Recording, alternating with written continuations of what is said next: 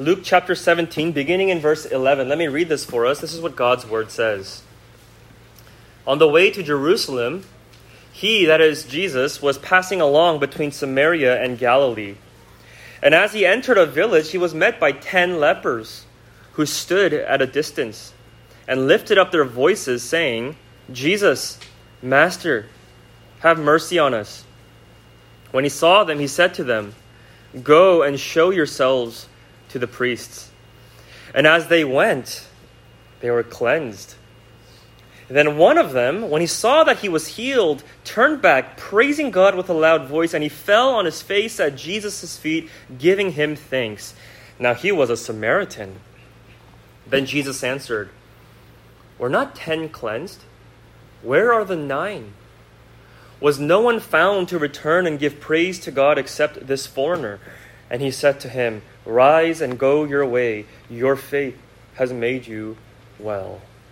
Amen. Let's pray together. Our gracious God and Father, we ask now for your help in understanding the truth of your word and receiving it by faith. We ask that by your Spirit, you would open our eyes and incline our heart to your testimonies, the testimony of the gospel, the good news of Jesus Christ, who he is, all that he is. Point us to him, we ask. In his name, amen.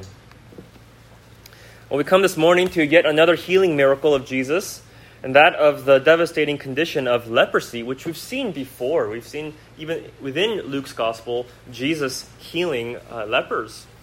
But as always the case in the healing accounts that have been recorded and preserved for us, we need to focus our attention on the unique details of that specific healing. Because after all, Jesus healed and performed miracles innumerably more than is recorded in Scripture. And the Apostle John, as he finishes his gospel record at the very end of the Gospel of John, the final verse in John 21, verse 25, he concludes with this. He says, Now there were many other things that Jesus did. And if every one of them were to be written, then I suppose that the world itself could not contain the books that would be written. Jesus did a lot more miracles than we see in the Bible. So if that's the case, then it would suggest that each of the select healing accounts that the Holy Spirit chose to include in the biblical text has been purposefully ordained to convey a specific message for our instruction. And in this account of the healing of the 10 lepers, that message is this: that you can sincerely want all the gifts that God gives. That you could joyfully and passionately seek out all the blessings that come from his hand. And even so, all the while, never be converted and transformed within to want God, to want him.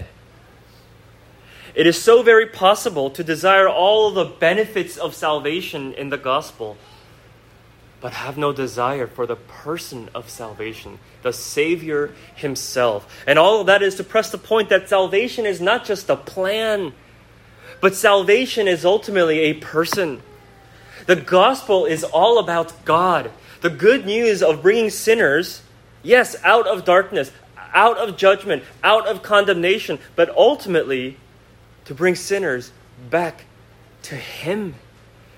Being reconciled to him through Christ, so that we might know and love and treasure him, his person, his presence, and to behold his face and worship him.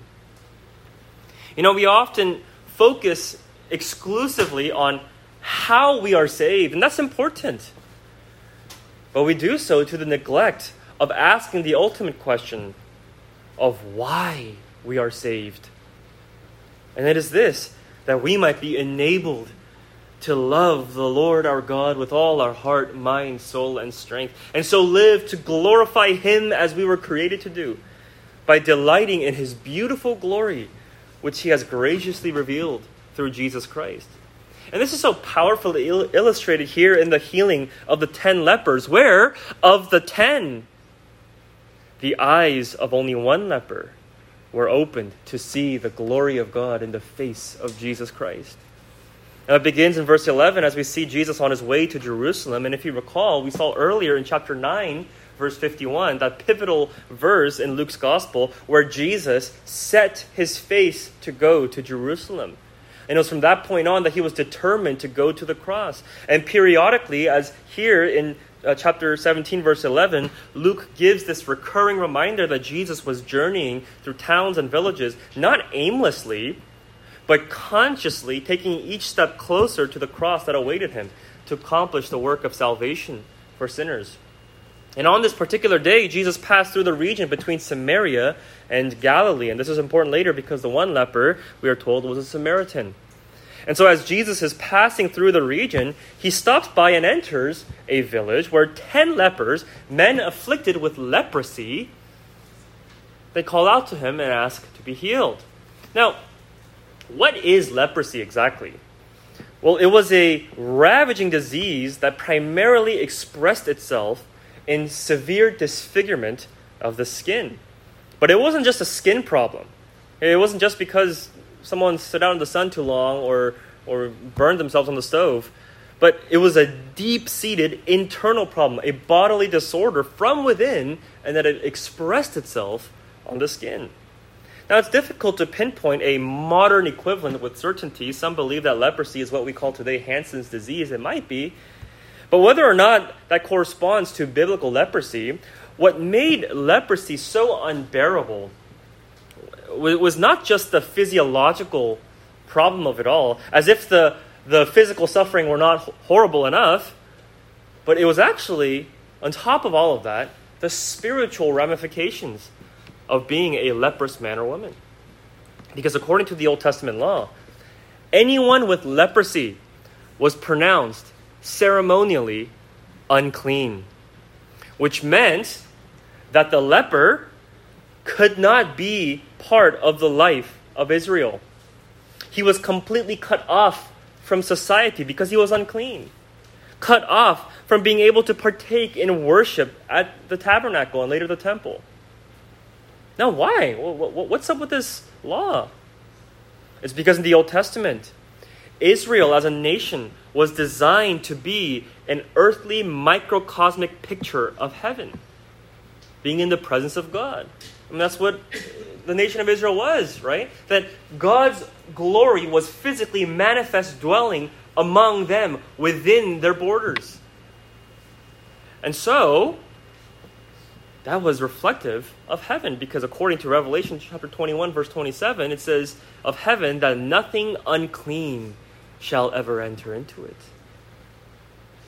So again, as a reflection of the environment of heaven, God gave this instruction to Israel in Leviticus chapter 13, verses 45 to 46, that the leprous person who has the disease shall wear torn clothes and let the hair of his head hang loose, and he shall cover his upper lip and cry out, "Unclean, unclean." And he shall remain unclean as long as he has the disease. He is unclean. He shall live alone, and his dwelling shall be outside the camp. Outside of the camp, within the borders of the presence of God. You see, the leprous man was a total outcast from society, removed from the spiritual community that was Israel because he was ceremonially unclean, cut off from friends and family, lived in total isolation, always having to remain at great distance from the rest of the people of Israel who didn't have leprosy. And that's why, if you notice in verse 12, it says that these 10 lepers, they stood at a distance and had to cry out to Jesus at the top of their lungs because they were so far away. They couldn't come close to him or to any other Jew, all because they were ceremonially unclean. Now, of course, it's not that even in the Old Testament that being afflicted with leprosy was sinful or necessarily caused by sin. But it was just a disease, but God used it and employed leprosy to serve as a picture and symbol of spiritual uncleanness. That's what ceremonial uncleanness means. That it's a symbolic form of uncleanness, a representation of it. Now, for instance, when we talk about a wedding ceremony, It's not the ceremony itself, the wearing of the white dress, the putting on the ring on the finger, the exchanging of vows. The act in and of itself, the formality in and of itself, that binds a man and a woman together in one flesh union. It is God who does that mysteriously, uniting them together. But the wedding ceremony is a form of it to represent, to depict what is actually going on internally that has been visible. And so in the same way, that's what leprosy was. As ceremonial uncleanness, it was depicting spiritual uncleanness. Now, why leprosy then? Well, if you look closely in Leviticus chapter 13, there's a very specific way that God gives to Israel to diagnose whether someone really has leprosy and thus is ceremonially unclean, or if it's just a benign case of skin discoloration. And according to Leviticus 13, the diagnosis, the test to determine if someone has leprosy is if the hair on the skin has turned white, which means what? What does white hair mean? I'm sorry to everyone that has white hair, but it's decay, aging. It's the vestige of death. And also, it's if the disease seems deeper than the skin, meaning it's not just some surface level problem, but it's underneath the skin. And also, if the disease spreads like leaven, it cannot be contained, but it continues to pervade every part of the body. And if it eats away at the skin and doesn't heal itself with new skin, meaning that it cannot be healed. Leprosy is something that cannot be healed by your own body and flesh. And if these marks are hit, then it is leprosy. But you see what God was teaching and illustrating to Israel through this disease. He was teaching people the biblical doctrine of sin in pictorial form.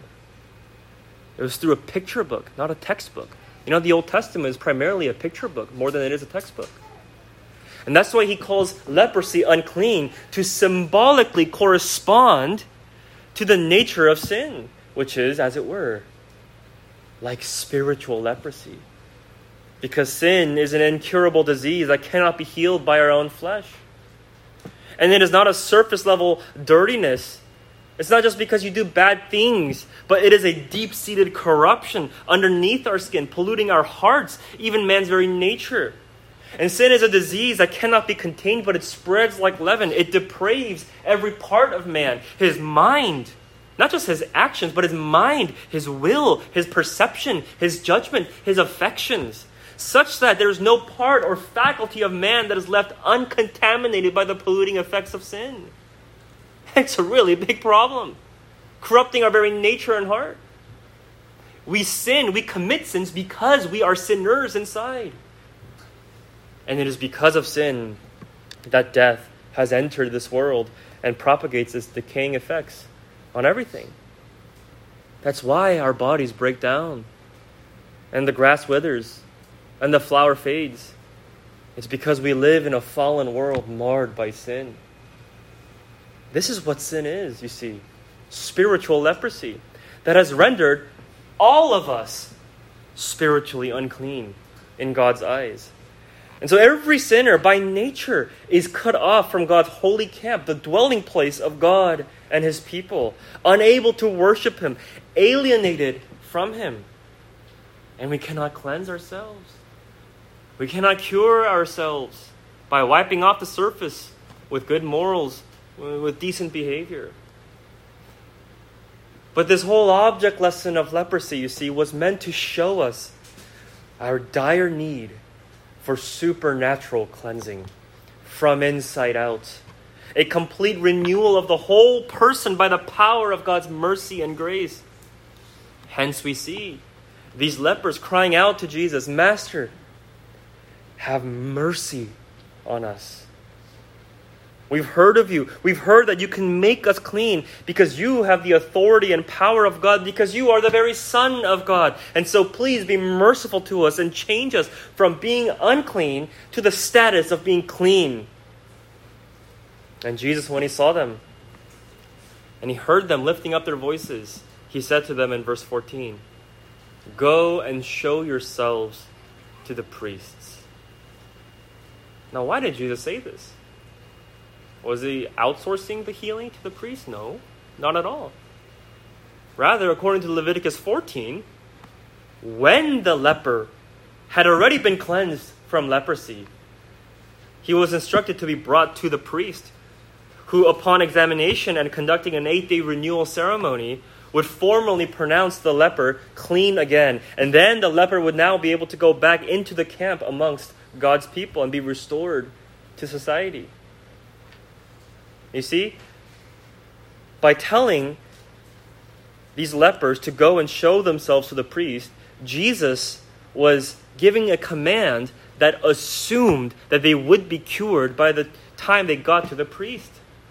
And that's exactly what happened in verse 14. That as they went, while they were going to the priest, suddenly, miraculously, instantaneously, they were cleansed.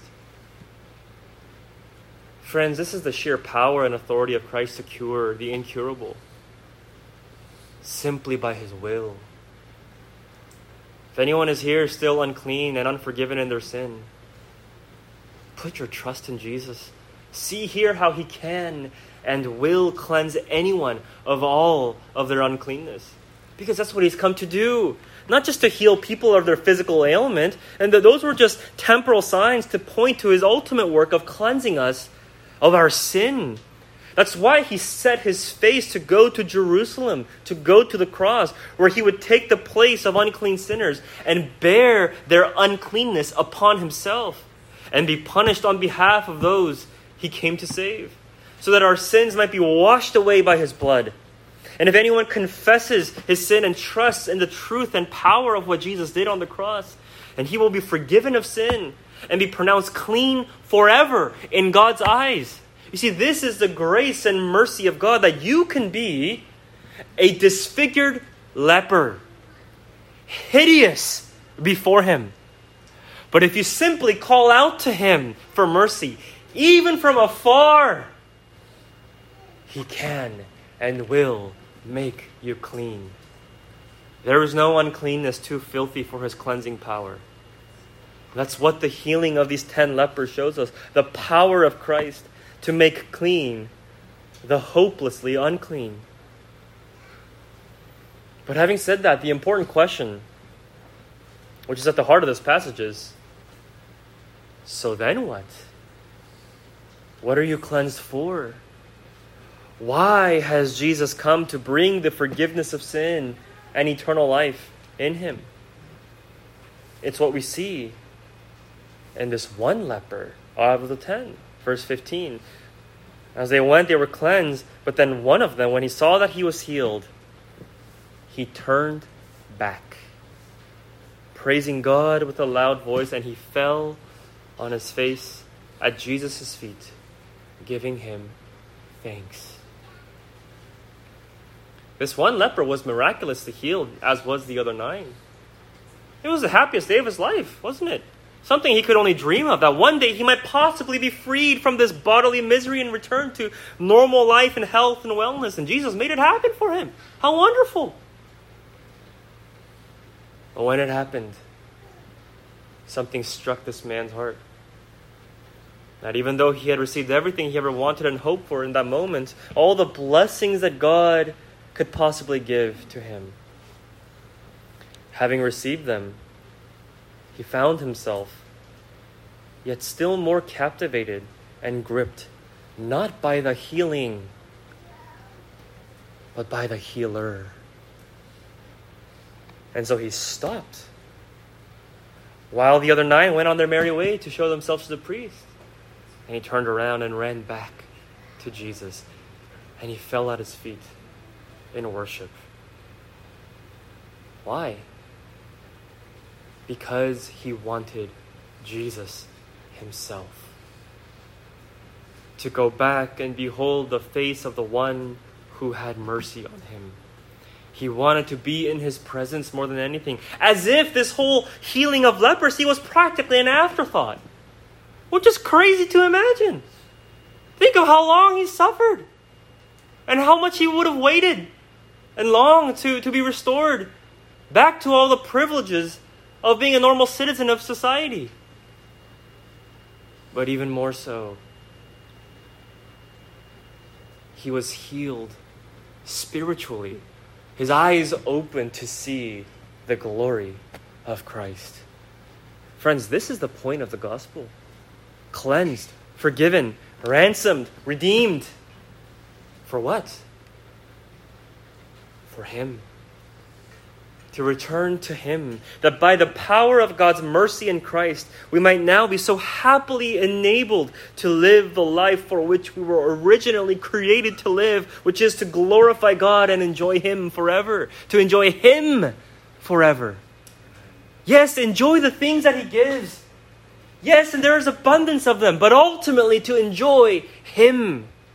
That He would be the rightful object of our supreme satisfaction and worship, more than anything and anyone in this world. In fact, think about what's implied by the actions of this one leper. Remember, he had lived for who knows how long, how many years and decades, cut off from society, separated from friends and family.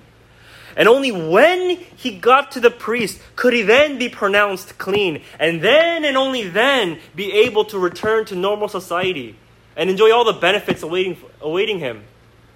But this man, he was so captivated by Jesus, his very person, that he forsook it all in that moment and chose rather to go back to Him to behold the Savior with overflowing thankfulness and adoration.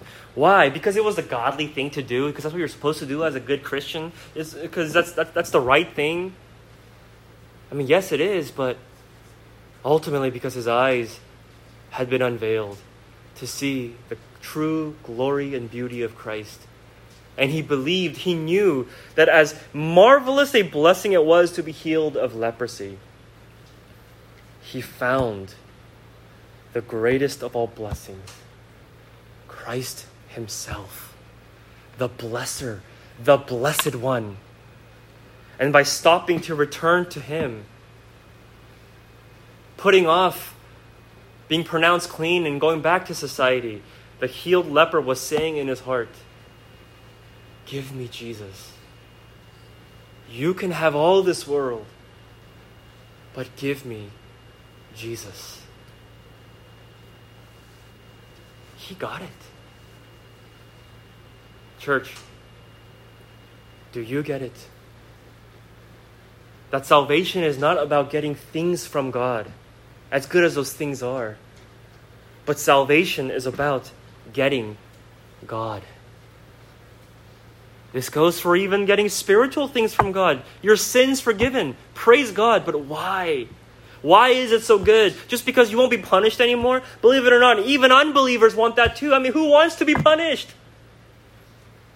Well, what makes the forgiveness of sins so sweet? Why God forgives sinners is so that we might be reconciled to Him, and that we might return to a life of unhindered, perfect fellowship with Him, worshiping Him in His presence. And isn't that exactly what this one leper did? Before his healing, while he remained unclean, he didn't dare go near to Jesus. He couldn't. He was separated by his uncleanness. He could only call out to Him from afar.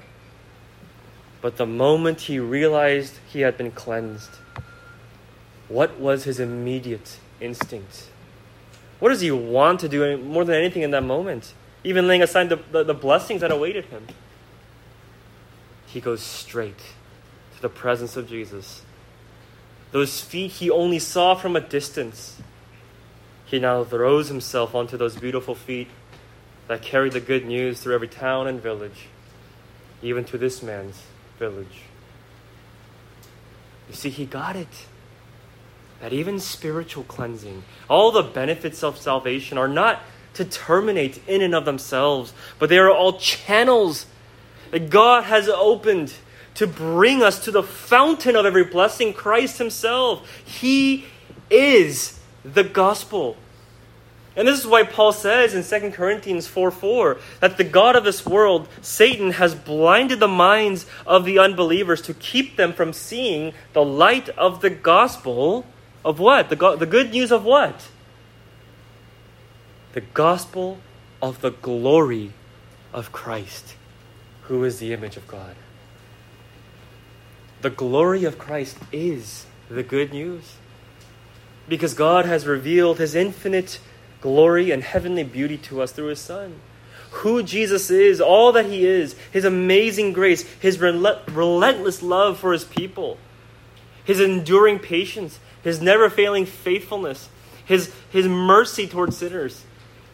All of that, he is the exact image of God because he is God in human flesh. And it is through Jesus, seeing the wonder of who he is, that God glorifies himself and receives true worship from his people. I mean, do you see what a glorious Christ he is? The spotless Lamb of God, without any blemish or trace of sin, perfectly clean and holy, went willingly as a lamb to the slaughterhouse of Calvary. God the Son, climbing up that hill, carrying a cross on his back, subjecting himself to abject humiliation, all to save worthless, unclean sinners like you and me, and giving us his worth. With inconceivable love, Christ gave himself for us. Church, do you see the glory of Jesus Christ?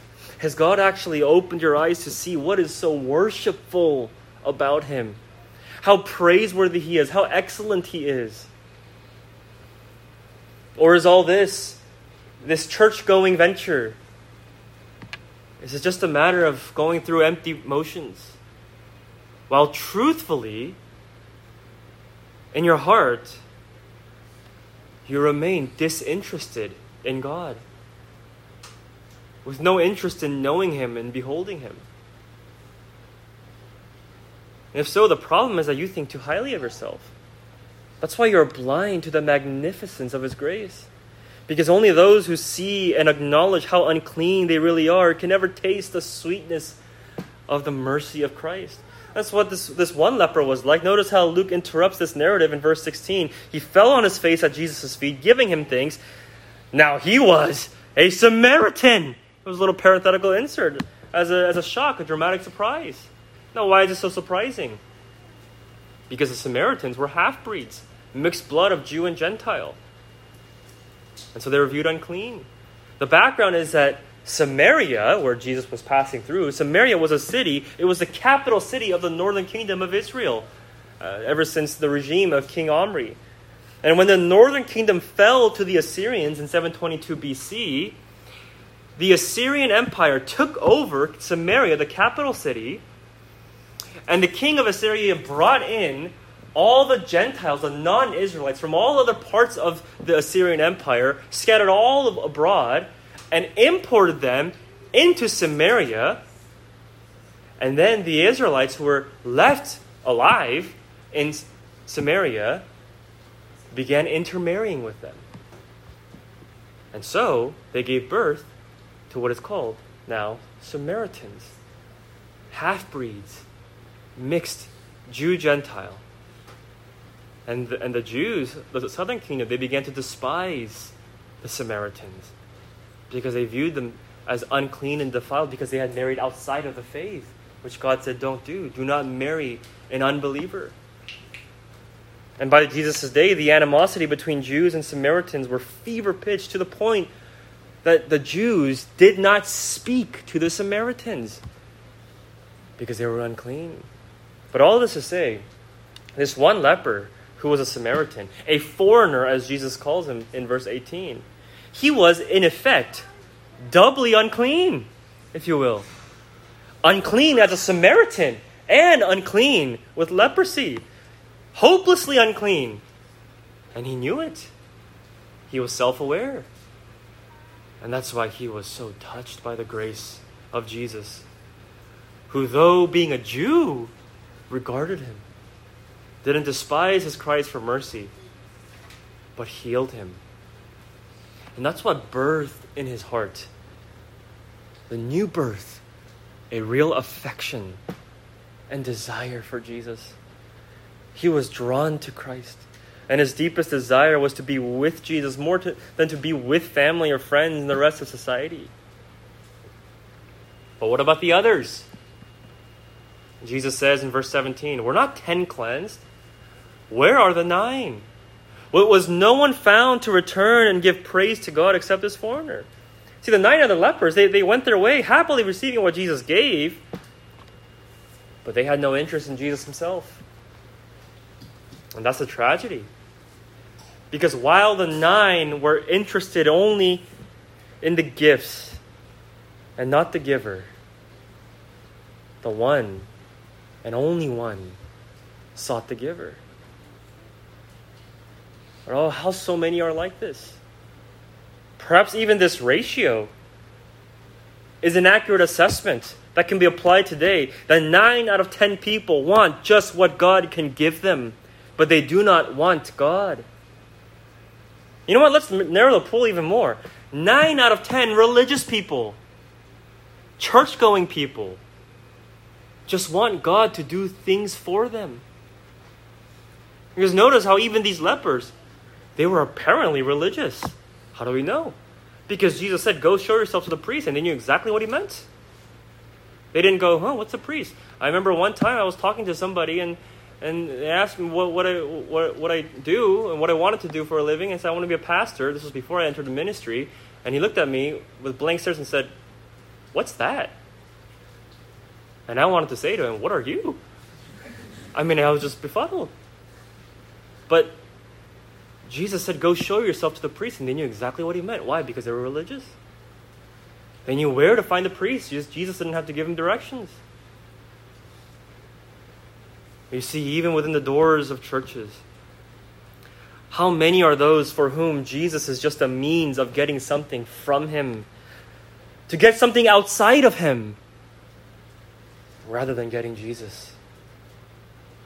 And some are perfectly happy and content and satisfied, remaining at far distance from Jesus, as long as he gives them what they want. But how few are those who are like the one Samaritan leper, who truly encounter the grace of God, and by the power of his Spirit, their hearts are changed and eyes open to see Christ as not merely the means, but to see him as the ends, the Alpha and the Omega, the Lord of infinite beauty, the treasure of heaven. This is true conversion and salvation of the soul. As Jesus says to the man in verse 19, rise and go your way, your faith has made you well. Literally there, Jesus says, your faith has saved you. In other words, you, the one Samaritan leper, you have real saving faith. 10 were healed that day, but only 1 was saved that day. Because Jesus was saying, you've received not just bodily healing, but you've received me. The very presence of God. This is the gospel of God's salvation. It is God ultimately giving sinners himself. And on this subject, John Piper has written a very helpful book, and the title of the sermon is borrowed from the title of his book, God is the Gospel. And in it, he writes this: the critical question for our generation and for every generation is this: if you could have heaven with no sickness and with all the friends you ever had on earth and all the food you ever liked and all the leisure activities you ever enjoyed and all the natural beauties you ever saw, and all the physical pleasures you ever tasted, and no human conflict or any natural disasters, could you be satisfied with heaven if Christ were not there? And my great fear and burden is that too many people sitting in the pews of churches, their answer is yes. They would be satisfied if Christ were not there. But church, understand this: heaven without Christ is hell. Because Christ is what makes heaven so heavenly. Because Christ is heaven.